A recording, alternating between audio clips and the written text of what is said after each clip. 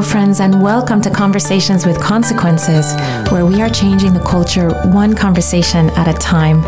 This is Holy Saturday, and we are deep in contemplation of that great mystery, the thing that fills us Christians with joy even in the darkest times, fills us with hope when all others around us are in despair. The mystery of the love that God has for each and every one of us, that enabled him, that impelled him to taste death, even death on a cross, and then to rise. We are an Easter people. We are a people of joy and tremendous expectation, even again in the darkest days. You can listen to Conversations with Consequences on the EWTN Global Catholic Radio Network Saturday mornings at 7 a.m. or catch the encore at 5 p.m. We are also on Sirius XM channel 130. Of course, our radio show is always a podcast. Go to thecatholicassociation.org/podcasts or go directly to wherever you listen to your podcasts. I'm your hostess, Dr. Gracie Christie. We have a special show for you today where I'm blessed to talk with two of my very good friends. First, Jeannie Mancini. She's the fearless leader behind the March for Life. We're going to discuss all the work that goes on in the March, all the stuff you don't know about because it's happening in the background, including work that she does and her organization does throughout the entire year, advancing the protections for the unborn. We're going to get her reaction to Javier Becerra's confirmation as HHS secretary, a real tragedy, and I can say that as a Catholic and a physician. Later on, we'll talk to Montse Alvarado of the Becket Fund for Religious Liberty, all about her new show on EWTN, airing Friday nights. We're going to go behind the scenes of EWTN News in depth and look at some of the biggest issues facing religious freedom right now. But first, to consider for a moment that this is Holy Saturday. We are nearing the culmination of Holy Week, which is the culmination of that long penitential season of Lent, in which the Lord has asked us and asks us every year to stop and consider how it is that our failings, our weaknesses contribute to that awful burden that God carried for us on his back on the way to Calvary, to the awful suffering that he endured for our sakes. And then after considering all this, he offers us the joy of the resurrection, which is the joy of knowing that we are beloved sons and daughters of God, every single one of us, no matter how far we have sunk, no matter how high we rise, we are all simply his dear beloved children. And today we're full of the anticipation of Easter. We are an Easter joyful people, and never more joyful than when we consider how much God has loved us. Now, I'd like to introduce Jeannie Mancini. She is a very dear friend and a champion of the unborn. She puts on the massive March for Life every year that attracts thousands of people to the Capitol, people like me. And also she puts on several marches across the country, marking that very sad day that abortion was legalized in the United States back in 1973. So Jeannie, welcome to Conversations with Consequences. Well, Gracie, thank you so much for having me. Jeannie, I wanted to have you come on because this is a very strange year that we are embarking on, 2021, and so much has changed. The landscape has shifted really drastically. For instance, the March for Life did not take place in person. It was a virtual event, and even that was a big deal to me. The March for Life is a place and a moment when people collect from all over the United States and then see each other and all our strength and all the joy and all the enthusiasm of our pro-life cause. And I think just even that one day at the Capitol changes so many hearts and energizes so many people to go back to their communities and really, take that bull by the horns and say, I can be a champion for the unborn. Absolutely. Yeah. And it did look different. We had, as you'll remember, Gracie, we had a smaller leaders march and then the rally was virtual, and it was such a difficult decision to make and to tell people stay home. I mean, basically, like we sort of had a symbolic march, I guess you could say, where we had less than 100 leaders carrying roses, wearing the masks, etc. And it was a very somber march. Typically, of course, it's very January, even though the reason that we're there is so somber, I think the enthusiasm of the young people for this human rights issue is kind of contagious, and in a way there's such a joy there because of that. But yeah, just a different year altogether. And I guess maybe seeing the march in that kind of way was a little bit paradigmatic for everything else going on culturally right now. You know what made me sad about the march being held that way is that I felt that the events at the Capitol on January 6th, just a couple weeks before, had somehow changed the mood for the march. And I felt that was unfair and unjust because one thing has nothing to do with the other. The people who go to the Capitol on the day of the March for Life couldn't be more loving of all good things about our country, respectful.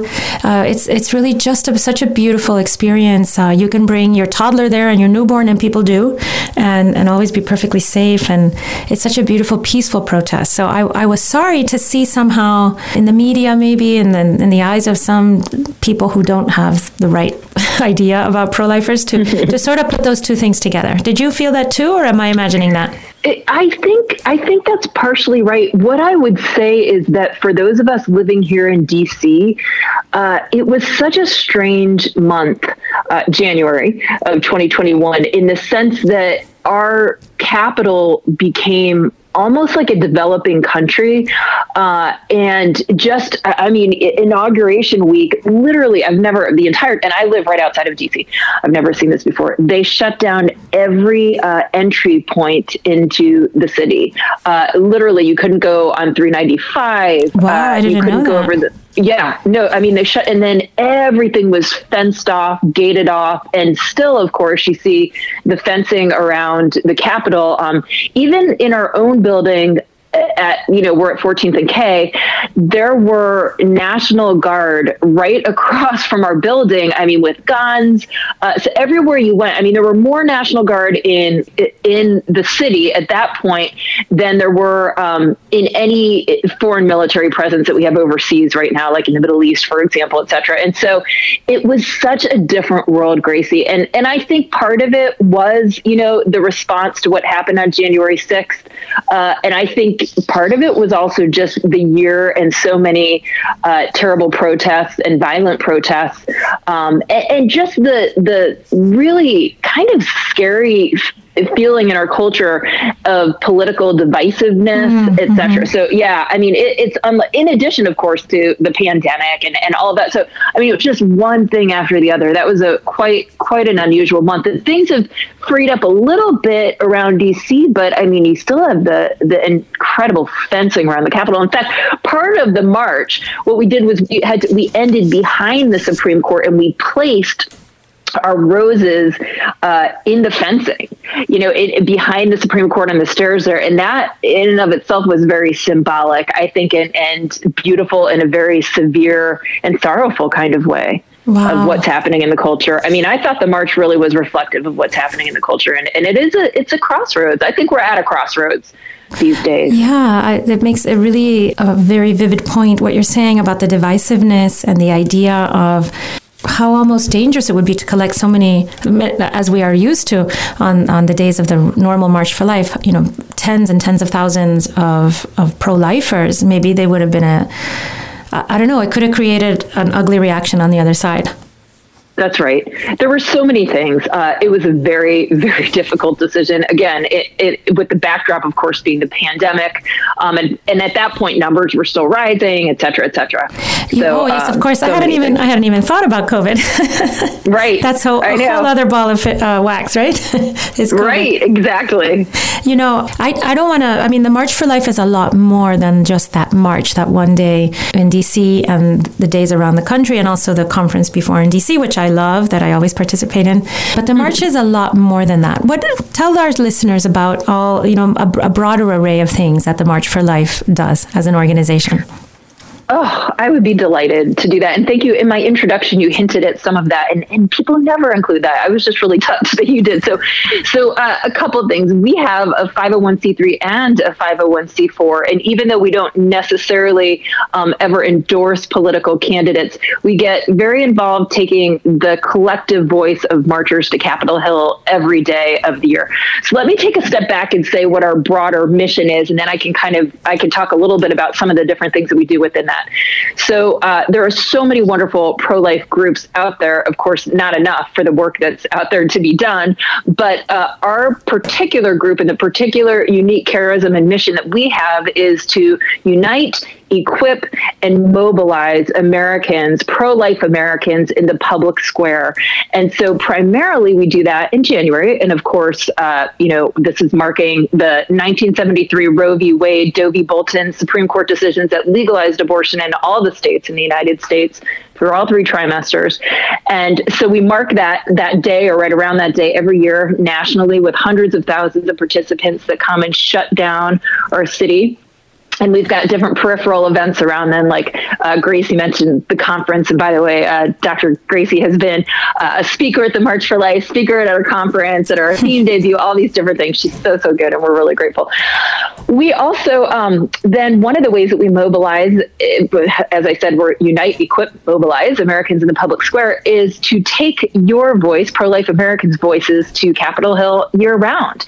We do that through our C4, so lobbying for different good pro-life bills, or we also do that through taking your voice through action alerts. So we have one of the largest, sort of most powerful lists, I guess you could say, that when something needs to be done or something shouldn't be done, we've got kind of the power of pro-life Americans and their voice, their unified voice, to talk to their elected officials about that. We also do similar things at the state level. So we do state capitol marches, and that's been a pretty new endeavor of the march, one that was deeply discerned with our board and staff and friends, and it's something that we've been asked about for years to help start these local and state marches. And so we've done a few. I think this will take off a little bit more towards the end of this year, but we've got 5 or 6 of these state marches under our belts, and they're fantastic. I mean, basically it's rallying the grassroots at the level of the state to impact a culture of life in that local area, and just to do the same, unite, equip, mobilize in the state area. And that's where everything really happens before it goes national. So that's exciting. I mean, we know when we have marches that good laws are enacted, bad laws are stopped. Ultimately, the abortion rate comes down, more pregnancy care centers are opened, more abortion clinics are closed, et cetera, et cetera. So these marches can lead to sort of empowering the grassroots, which can make really great things happen. You mentioned your state. Is Florida slated on the list? Do you know? Well, we have been working in Florida for a while, and we've never gotten a march on the books. But it's something that we would very, very much like to do. We've worked with the Family Policy Council and the Catholic Conference there a little bit, and I see that happening in the next few years. Please, God. That'd be very exciting. There's lots of great pro-lifers in Florida. I got a call from a friend of mine that I used to work with at one of the pregnancy resource centers here in Miami. Just yesterday, she was calling me about getting something started in her parish on education around pro-life issues. And it reminded me of just how much all of us in pro-life depend on each one of these little personal efforts that are happening right on the ground, at home, at church, at the community center, at the parochial school, at the regular school, and how all these little flames together, grow this huge bonfire that eats up the culture of death, which is so dangerous for all of us. Oh, I love that analogy, Gracie. Sometimes I think, it's like the devil works in divide and conquer. And I think sometimes there can be a temptation to feel almost a little competition, maybe for donors or different things in the pro-life movement. And it's so sinister, because there's just no lack of work to be done. And you're absolutely right. We all need to lean on each other. And we're just losing so many babies every year, and women are being so wounded by this scourge of abortion. And the more that we can do to light those candles, I mean, the better off our culture will be. So I just love that analogy. If you're just joining us, you're listening to Conversations with Consequences on EWTN Radio. I'm your hostess, Dr. Gracie Christie, and we've been speaking with Jeannie Mancini, president of the March for Life. So, Jeannie, this is a very different administration that just started from the one that we were dealing with for the last 4 years. The last administration had some really energetic pro-life people in it that were promoting great pro-life policies. Too many to go into, really. And now we have a very different outlook. One of the things that worries me a lot, and I'm sure it worries our listeners and you, is the appointment of Javier Becerra as the head of HHS, the Health and Human Services Department of the United States. What do you feel about Mr. Javier Becerra? Oh, I'm quite upset about this. I had the opportunity to work in the Department of Health and Human Services and in the Office of the Secretary during a pro-life administration, during the Bush administration, and then in the first year of the Obama administration.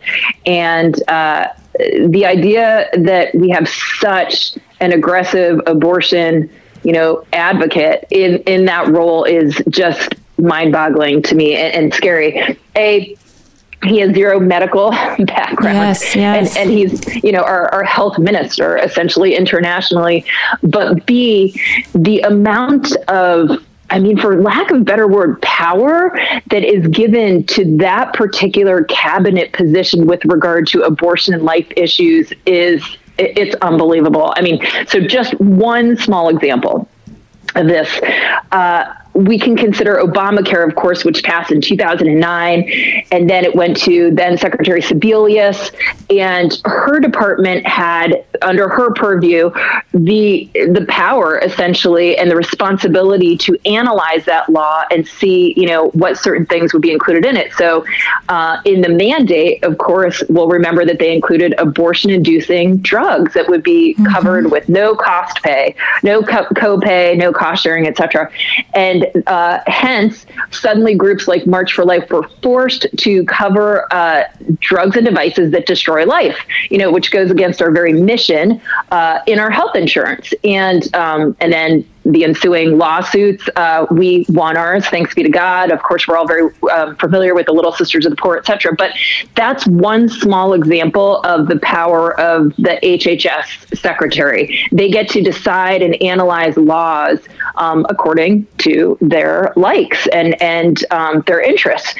And so with someone like Javier Becerra in this role, someone who's been so actively, working against pro-lifers, and again, he's a political. He's had a political legal career essentially, and I'm just dismayed that he's in this leadership position. And I think we have to watch very closely every step of the way and loudly speak up on behalf of the inherent dignity of the human person every step of the way with him at the helm at HHS. Well, thank God we have the March for Life speaking for us and helping us to organize against what promises to be a very aggressive administration from Javier Becerra of the HHS. One of the things I really dislike about him is that he attacked pregnancy support centers in California when he was in a similar position in California. He was Attorney General, wasn't he, in California? Yeah, yes. He was Attorney General in California. Yeah, guys, I keep getting right. confused because I keep thinking of him, well, if he's head of the Health and Human Services, he must be a physician. But no, he was a lawyer who attacked people like us, like me, who work at a pregnancy support center, where it is our mission to help women and their husbands, couples, many, many times, who want to bring their children into the world but don't have the means to do so. We help them achieve their aims. We help them make that choice that they want to make. And he wanted to force pregnancy support centers in California to advertise for abortion, which is, so wrong on so many levels. And I'm really scared that he's going to want to put all of the HHS at the service of this pro-abortion ideology that he espouses. Well, Gracie, I agree. And you being a medical doctor, by the way, has the right to say this, I think even more than me. But I couldn't agree more. His track record is terrible. You gave one very important example. He also went so aggressively against David Daleiden and the trafficking of, little hearts, little lungs, little livers on behalf of Planned Parenthood and other allies. When he was in Congress, he got 100% voting record from NARAL, from Planned Parenthood. Again, he's a pro-abortion career politician, and I think we're going to need to watch very closely with his appointments at HHS, with the funding mechanisms, with how he analyzes law, etc. He is no friend of the unborn. You mentioned a little while ago a chemical means of preventing pregnancy, things like chemical abortion, which actually is not a means of preventing pregnancy. It's a means of eliminating a pregnancy. What's been going on in our country now with the pandemic and with the advocates of chemical abortion? Ooh, this is a big topic. Thank you for bringing it up. Well, I know. I know you were the person who could tell us. We have our work cut out for us with this one. So, okay, a little bit of background. So, of course, in the year 2000, chemical abortion was approved. This is totally different than some drugs and devices, which are called contraceptives, which can also have modes of action that can be destructive of life. Mm-hmm. But this is actually called and labeled as an abortion. RU-486, chemical abortion, sometimes called medical abortion. When it was approved by the FDA in the year 2000, it was approved in a politicized, rushed, and flawed way. And it was approved with a black box warning. Doctors could prescribe it if there were a certain, very close distance to a hospital because of fear of hemorrhaging, blood clots, etc., things like that. When you look at the difference between chemical abortion and surgical abortion, and I'm just taking for granted here that all of us listening agree that abortion takes the life of one and wounds the life of another. Okay, so that goes without saying. But chemical abortion, bottom line is it's much harder on women's health, okay, than surgical abortion. And study after study is showing this. It's 4 times more likely to have an impact physiologically on women and their health. You can look at the FDA, what's called their adverse event reports, to learn more about all the terrible hospitalization, hemorrhaging, even death, of chemical abortion, how it's just much harder on women than surgical abortion. Again, and it always takes the life of a baby. So what we've seen in recent years are the abortion lobby is lobbying very hard to remove different health oversight from chemical abortion, even though it is, harder on women's health. It's in the name of access to abortion, or really in the name of women's health, they're kind of, they're hurting women, really, and they're doing a disservice to women, just trying to make abortion access more wide open. So during the pandemic, some of the health oversight and regulations were removed from chemical abortion, even though it's much harder on women. And certain things you have to do, you've got to have an ultrasound to rule out, for example, ectopic pregnancy. Absolutely, or to see what. Yes, Gracie, you can speak to this so much more than I can in your background. I mean, clearly. And so that's been the case. Well, now we've learned in the last few weeks that the Biden administration is being pushed to completely remove oversight and allow for telemed chemical abortion with very, very little, if any, oversight. And all I can say is that is going to be a disaster for women's health and do a huge disservice to women, obviously the babies too, but that's what we're seeing is a huge push for that right now.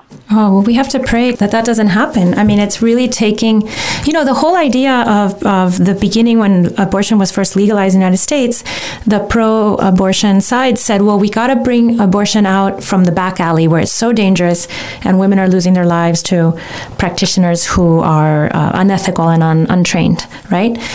So now this chemical abortion puts it right back in the back alley where women are going to be losing their lives again to practitioners who were not able to control in a process that's very painful and dangerous.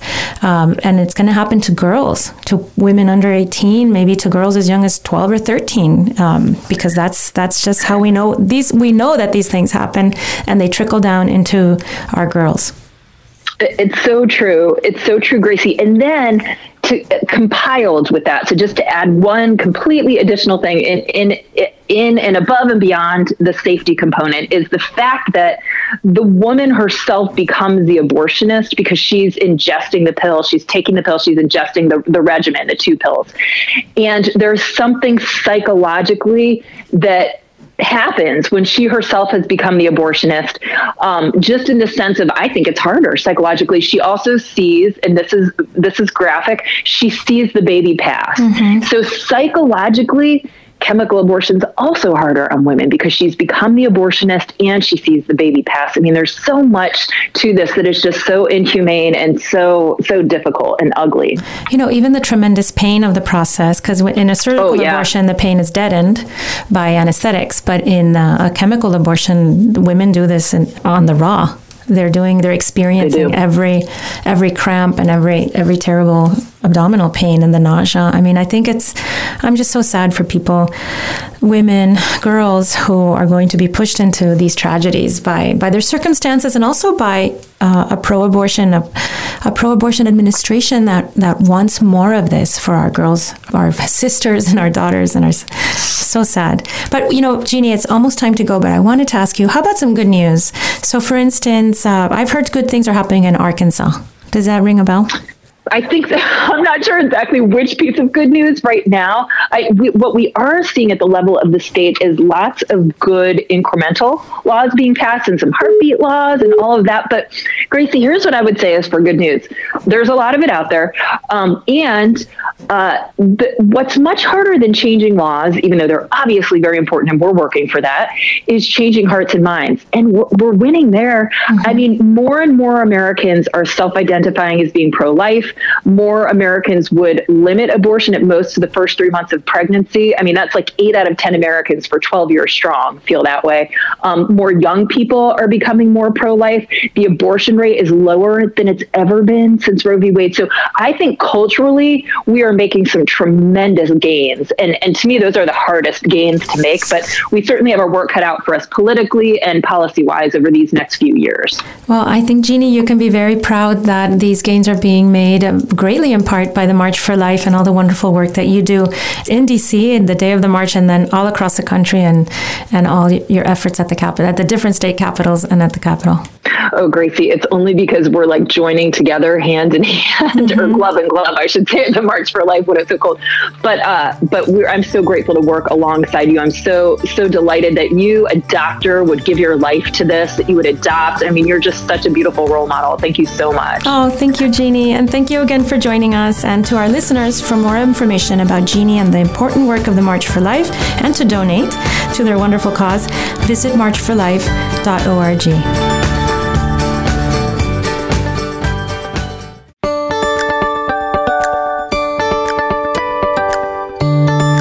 Welcome back to Conversations with Consequences. I'm your hostess, Dr. Gracie Christie, and we're so happy to have a good friend of the shows and a good friend personally, Montse Alvarado, with us. She's Vice President and Executive Director of the Becket Fund for Religious Liberty. Montse can also now be caught live on EWTN every Friday on her very own show called EWTN News in Depth. Welcome back to the show, Montse. Thank you so much, Gracie. It's so good to be with you.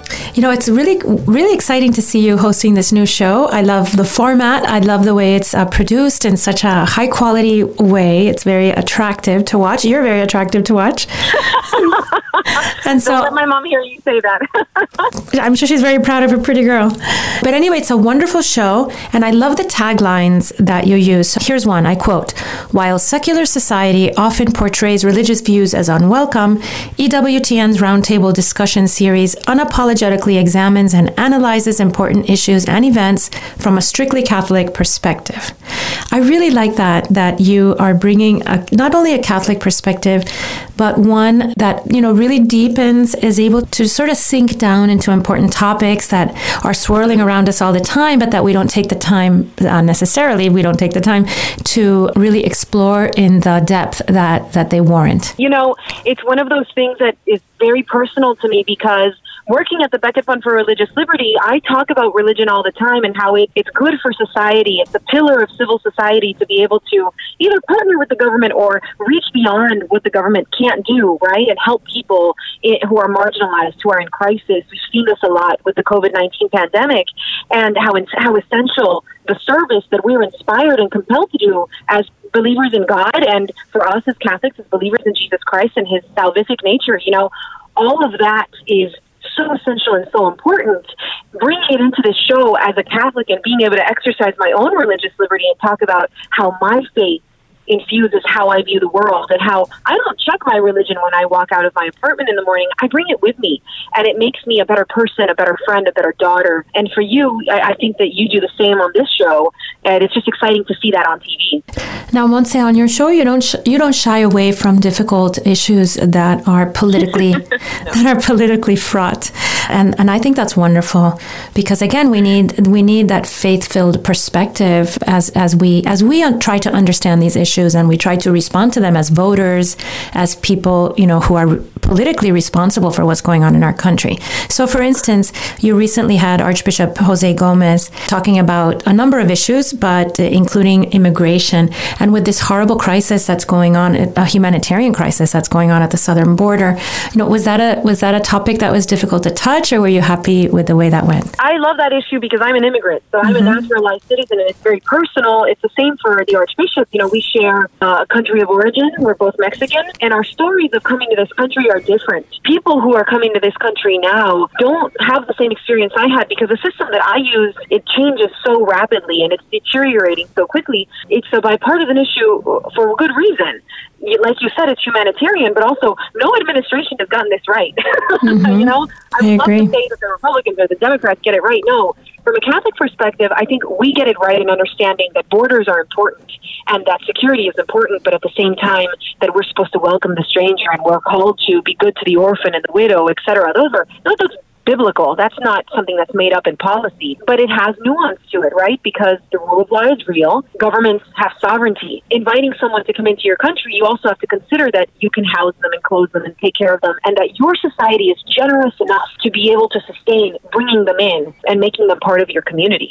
And that's an assessment that we haven't made. We talk about the political side of immigration all the time, but we don't talk about our personal call to be engaged in this and what that means and what that's going to ask from us as Catholics and as people. So it was interesting for me to see the Archbishop talk about his personal story about the values immigrants bring with them to the church in their identity, in their love of worship, love of Our Lady of Guadalupe, if you're talking about Mexicans, right? And commitment to family values. There's great joy that comes with having immigrants join us, and at the same time, it comes with some complicated questions about what we're actually going to do.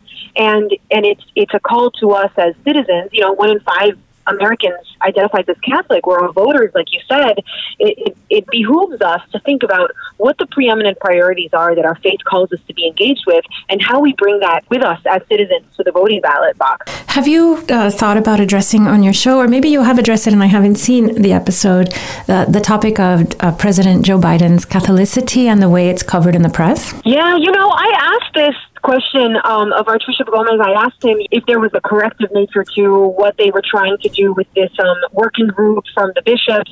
What was the role there, if there was unity? And he said that they were united in vision and beliefs, but not in tactics. And that makes sense to me. Everyone has a different approach to how they want to address the Biden presidency. It's, a call to Mass is wonderful to see. I love to see that people are actually talking about the Mass, and that religion reporters are forced once again to understand the sacramental nature of the Eucharist, because with the pandemic, we saw that they didn't have a clue how essential and how important it was to us. That's a really good point. That's a very good point, Montse. I hadn't thought of that. That it's forcing the press to re-encounter the Mass as something important. 100%. Look, there is beauty and goodness in everything if we want to see it. I understand the controversial nature, and I said it on my show. I said the words that this administration's position on abortion and same-sex marriage is contrary to Catholic teaching. That is what it is. We don't get to change 2,000 years of Catholic teaching. Whether that force makes it into policy is something else. That's a different discussion, but you would want to see that your Catholic politicians believe what the church believes, believe what, is reflected in the Mass, this understanding of human dignity, of welcoming the other, but at the same time fighting for those who are marginalized and in crisis, and being for the greatest genocide of all time. So I think that there are big picture questions to be asked, and we have to ask them ourselves, the laity, not wait for the bishops to do anything. We have to ask those questions, and we have to demand that of our Catholic politicians and support them and helping them find the right resources so that they're well-formed when they go on the debate floor to talk about these things. I saw a little article written by a Catholic journalist talking about how President Biden gave up ice cream for Lent, of course. For Lent, yeah. And I thought to myself, I think we can do better. So I think it sounds like you're going to do much better than that, Montse, because it's not really a question.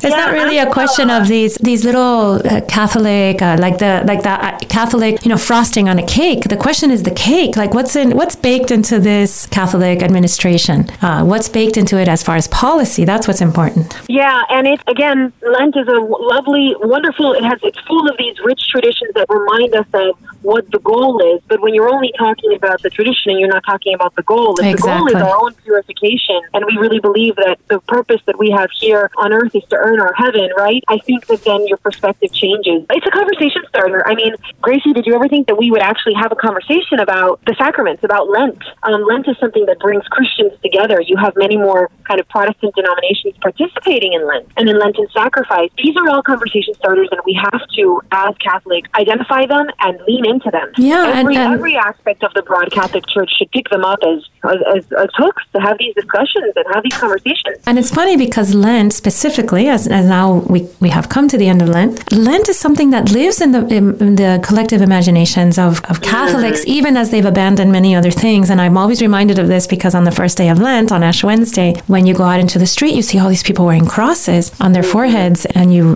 realize, these are almost vestigial needs of people who understand that need for penance, for reconsidering the truth of their relationship with God and wanting to fix that, even if they don't really know how to get back. Absolutely. The other day, Montse, you had our new colleague. We have a new colleague at the Catholic Association, Lee Sneed. And that was a great episode. She was talking about family policy and speaking from her own experience, her vast experience as an adoptive mother. She has 3 children by adoption. So how was that show? Oh, it was great. It was interesting to have a conversation about paid family leave because our church, a lot of people don't realize, has a really long tradition of discussing the role of government and the role of the individual. There are encyclicals and Vatican documents written about this to give us that grounding and understanding of how we understand proper government, properly structured engagements and how much control the government has over our lives and how much it doesn't. So paid family leave is a really interesting discussion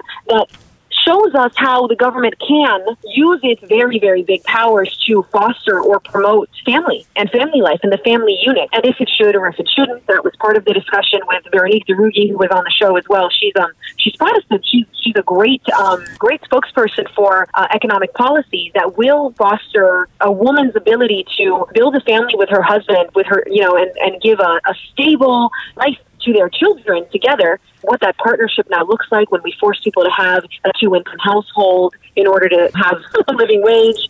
What does that say about our society? And what role can companies play and the government play and then individual communities play in supporting families? And I think that was the beautiful point that Lee made. She talked about foster and adoptive parents and their needs and giving them the mommy meals too. That's what she said, which I think is just, we come around a newborn baby in a family in a very different way than we do an adoptive and foster family. And we shouldn't. Our family of origin here in the year of St. Joseph, right? Our family of origin is an adoptive family.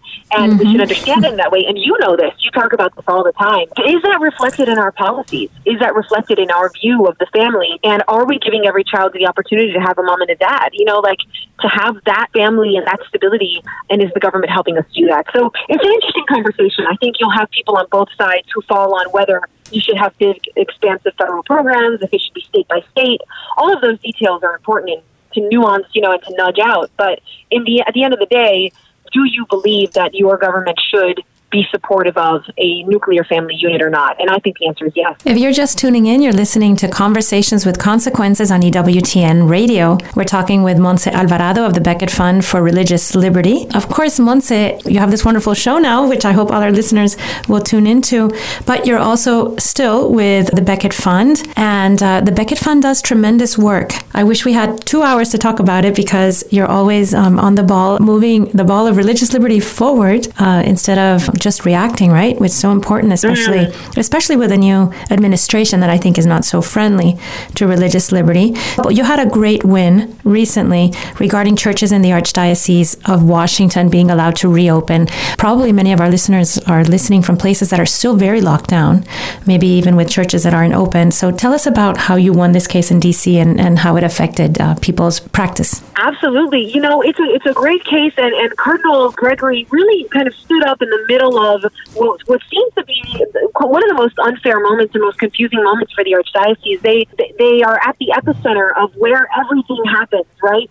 What happened on January 6th, all of the different protests. I'm sure you can hear there are always sirens behind me here in D.C. There's always something going on in this city, but everyone takes their pace from what is happening in this city, and they're very, very well aware. And they were the last outlier, the last ones that had a numerical cap of 250 people in a place like the Basilica, which can hold the Statue of Liberty lying down. That's not a space that should be capped at 250 people for worship, which is essential for people to be able to have these important discussions about painful moments, great loss with the pandemic, racial discussions, right? Issues of identity. All of that stuff gets worked out in your parish church, in your where you come together as community. And so shutting that down was bad for people in general, for Americans around the country who are affiliated with a religious church, but also bad for people who were searching and wanted answers that the government couldn't give them. And the Cardinal had a beautiful piece in the Washington Post where he was explaining this. This is not a fight between us and the city. This is a fight between us and the broader country's understanding of the essential nature of worship and the sacraments, and the role that we play in allowing for people to come together and giving them a forum for discussion and for compassion in the church. So it was a great victory. I'm very proud of that, and I'm proud that we don't have caps in our country right now, numerical caps, and everything is at a percentage, and eventually everything else will open up, and that will be fantastic. But we were pushing to get that done before Easter, and I'm happy that it did get done. That is wonderful, Montse. That's great news for all of us, because as religious Americans, we need to feel that the government has that same concern for our religious needs as they have for our need for groceries, because both are essential. Now, Montse, you're also working on a case that's very interesting to me, which is the one on Wayne State University. Because I have children in different levels at school, and I'm very concerned about cancel culture and the ability of students and professors, their ability to express themselves freely without fear of being punished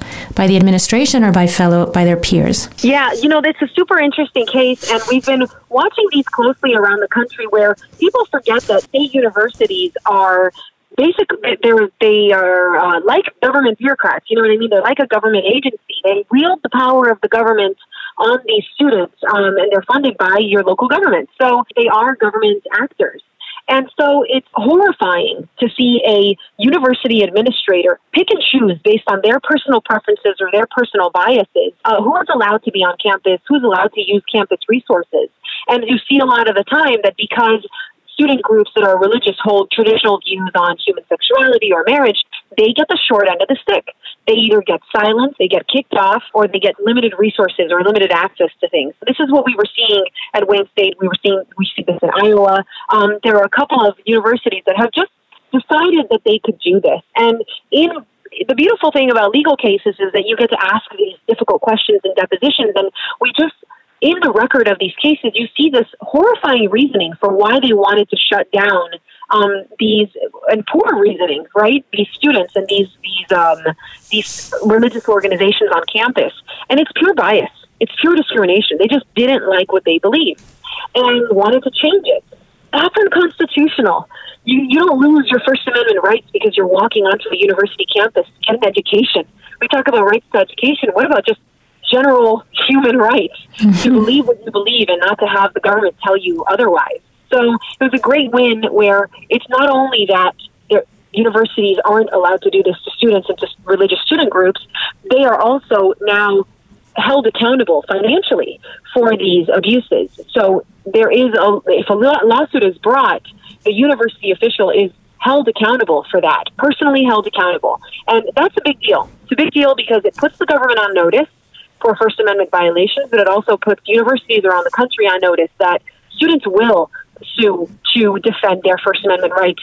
And the Becket Fund and a bunch of other groups that defend First Amendment rights around this country are going to be there to support them. That is wonderful, Montse, because it's true that the money talks, and when people are worried about their income and the money in the bank, that's when they react and they start doing the right thing. It's sad, but that's human nature. So I'm glad that. Yeah, it's sad. I wish we didn't have to do that. I wish that viewpoint diversity was a real thing on American campuses, that we could go back to the days where fighting over something meant that the best ideas rose to the top, and that we could aggressively, with civility, but aggressively chase the best ideas and talk to each other and try to convince each other of things that are good for us. But those robust discussions just aren't happening. It's very sad. Well, they're not happening on campus, Montse, but they're happening on your live weekly show on EWTN TV. EWTN News in Depth. Yeah, it's very exciting. And they happen on your show, too. So I'm grateful for that. We're grateful to have you give us that new, great look into the world of ideas and give us wonderful Catholic discussions about different perspectives. So thank you for joining us, Montse. Thank you for all your work at the Becket Fund and on EWTN News in Depth. Thank you so much. Every morning, the Catholic Association reviews all the latest news and sends our subscribers a carefully curated collection of the most important news of the day. Items are specifically selected for a smart Catholic audience like you. Don't let the world take you by surprise. Subscribe to our daily media roundup at thecatholicassociation.org. And now, Father Roger Landry offers us, as is customary, a short and inspiring homily to prepare us for this Sunday's Gospel. Happy Easter, everyone. This is Father Roger Landry, and it's a joy for me to wish you and your family a happy Easter as we enter into the consequential conversation the Lord Jesus, risen from the dead, wants to have with each of us. He wants to meet us like he met Mary Magdalene in the garden and call us by name. He wants to converse with us like he did with the disciples on the road to Emmaus, to make our hearts burn as he explains the Word of God to us and helps us to recognize him in the breaking of the bread. He wants to speak with us like he spoke with the fearful apostles in the upper room, to wish us peace, to show us his hands and his side, to impart to us the Holy Spirit, and to send us out just like he sent them. Jesus ultimately wants to change our lives this Easter and help us to enter more deeply than ever before into his triumph of light over darkness, joy over sadness, love over hatred, and life over death. For this to occur, however, we can't live Easter in a routine way. It's just another important day that will be over in 24 hours. We can't live it merely as an octave or as a 50-day season. We have to let what Easter means sink deeply within us so that it changes profoundly our thinking, our being, our doing, our living. We have to enter into the Easter metamorphosis.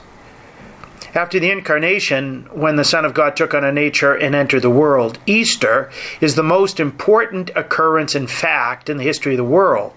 It's a fact that even though the prophets like Ezekiel foretold it, even though Jesus explicitly mentioned it on several occasions, the apostles and disciples were slow to believe.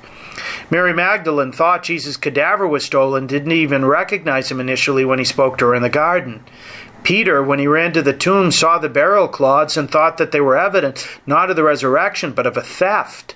Thomas, even after the 10 apostles told him Jesus had appeared to them, refused to believe unless he could probe his sacred stigmata with his own hands. Easter is a fact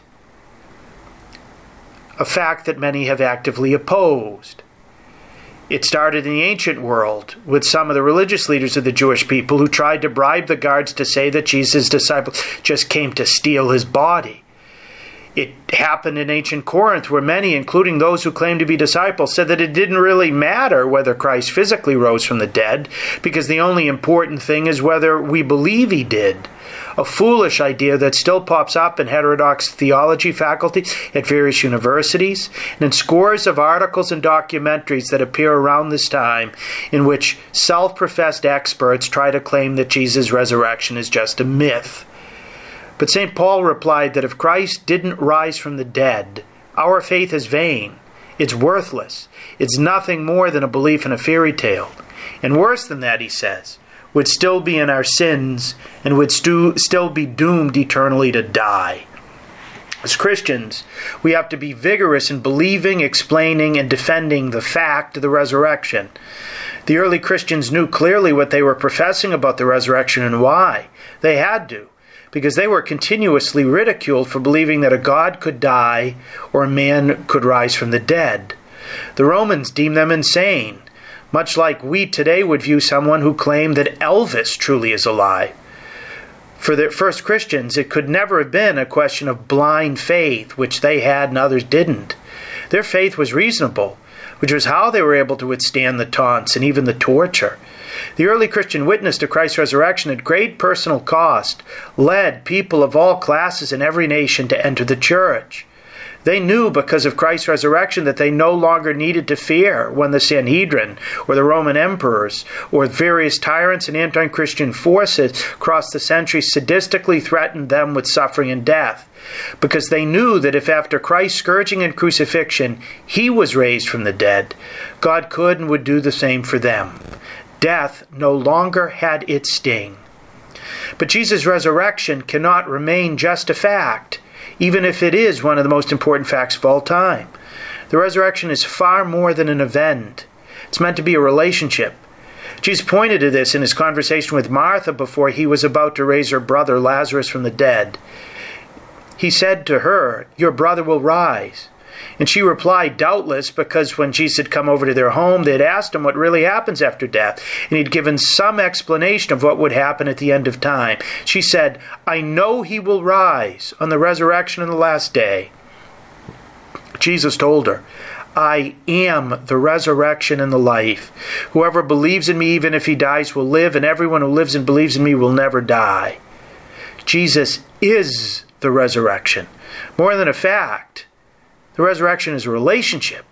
It's living in Jesus and allowing him to live in us as a risen vine and branches. For those in communion with Jesus who enter into his death and resurrection by faith and baptism, death is nothing other than a change of address. That's why St. Paul tells us at the Easter Vigil, just as Christ was raised from the dead by the glory of the Father, we too might live in newness of life. If we have died with Christ, we believe that we shall also live with him. Consequently, you too must think of yourselves as dead to sin and living for God in Christ Jesus. Easter is about this newness of life in which we are dead to our old lives and live for God in Christ Jesus. The perennial danger for us is that Easter, even Easter 2021, in which we happily return to churches after not being able to celebrate together last year because of lockdowns, becomes reduced to a liturgical rite. A day we dress up, go to church, and then gorge on chocolate Easter bunnies as kids look for plastic eggs with jelly beans and quarters. We can treat Jesus primarily as a figure of the past, an important historical personage with incredible accomplishments, whom we occasionally remember but who fails radically to change us. We can marginalize him and treat him as if he's barely alive. We can regard him as a part-time savior, as a part-time Lord, a part-time friend, all of which can make us, in return, simply part-time Christians, which is not a faithful Christian, any more than a part-time wife would be a faithful wife. That's not what God wants. It's not what he's made us to desire. He wants to work the same dramatic transformation in us that he worked in the lives of Mary Magdalene, Peter, and John as they went to the tomb on Easter morning. Jesus rose from the dead in order to raise us from the dead, not just later after we croak, but now. We're not really celebrating Easter unless we give him permission to do so. We're not really celebrating Easter well if we remain and want to remain basically the same people we were yesterday. As St. Paul tells us, if you were raised with Christ, seek what is above, where Christ is seated at the right hand of God. Think of what is above, not of what is on earth. We're not really living the Christian life with faith unless we recognize that Christ rose from the dead in order to raise our eyes, our desires, our lives from seeking after the things of earth, the things of this world, to seeking him and the things that are above where he is. As we celebrate Easter, let us turn to the Lord who died and rose again for us with joy and gratitude. He came so that we might have life and have it to the full, not just now, but forever. Let us beg him for the grace to say a wholehearted yes to his offer of a new life through deeper communion with him who is the resurrection and the life. Let us ask him, too, for all the help he knows we need, to respond like the apostles and the disciples in the early church, to bring the news of the resurrection and the offer of this new life in abundance to those we know and love, and indeed to the whole world. Christ is risen. Christ is truly risen, and this changes everything. Alleluia. Thank you, Father Landry. To hear more from Father Landry, check out his website at catholicpreaching.com, and you can also catch his writings at EWTN's own National Catholic Register. A big thank you to all our listeners for joining us. I hope that this show was helpful. I hope that it gave you more peace and more hope and more joy, and you go with our prayers.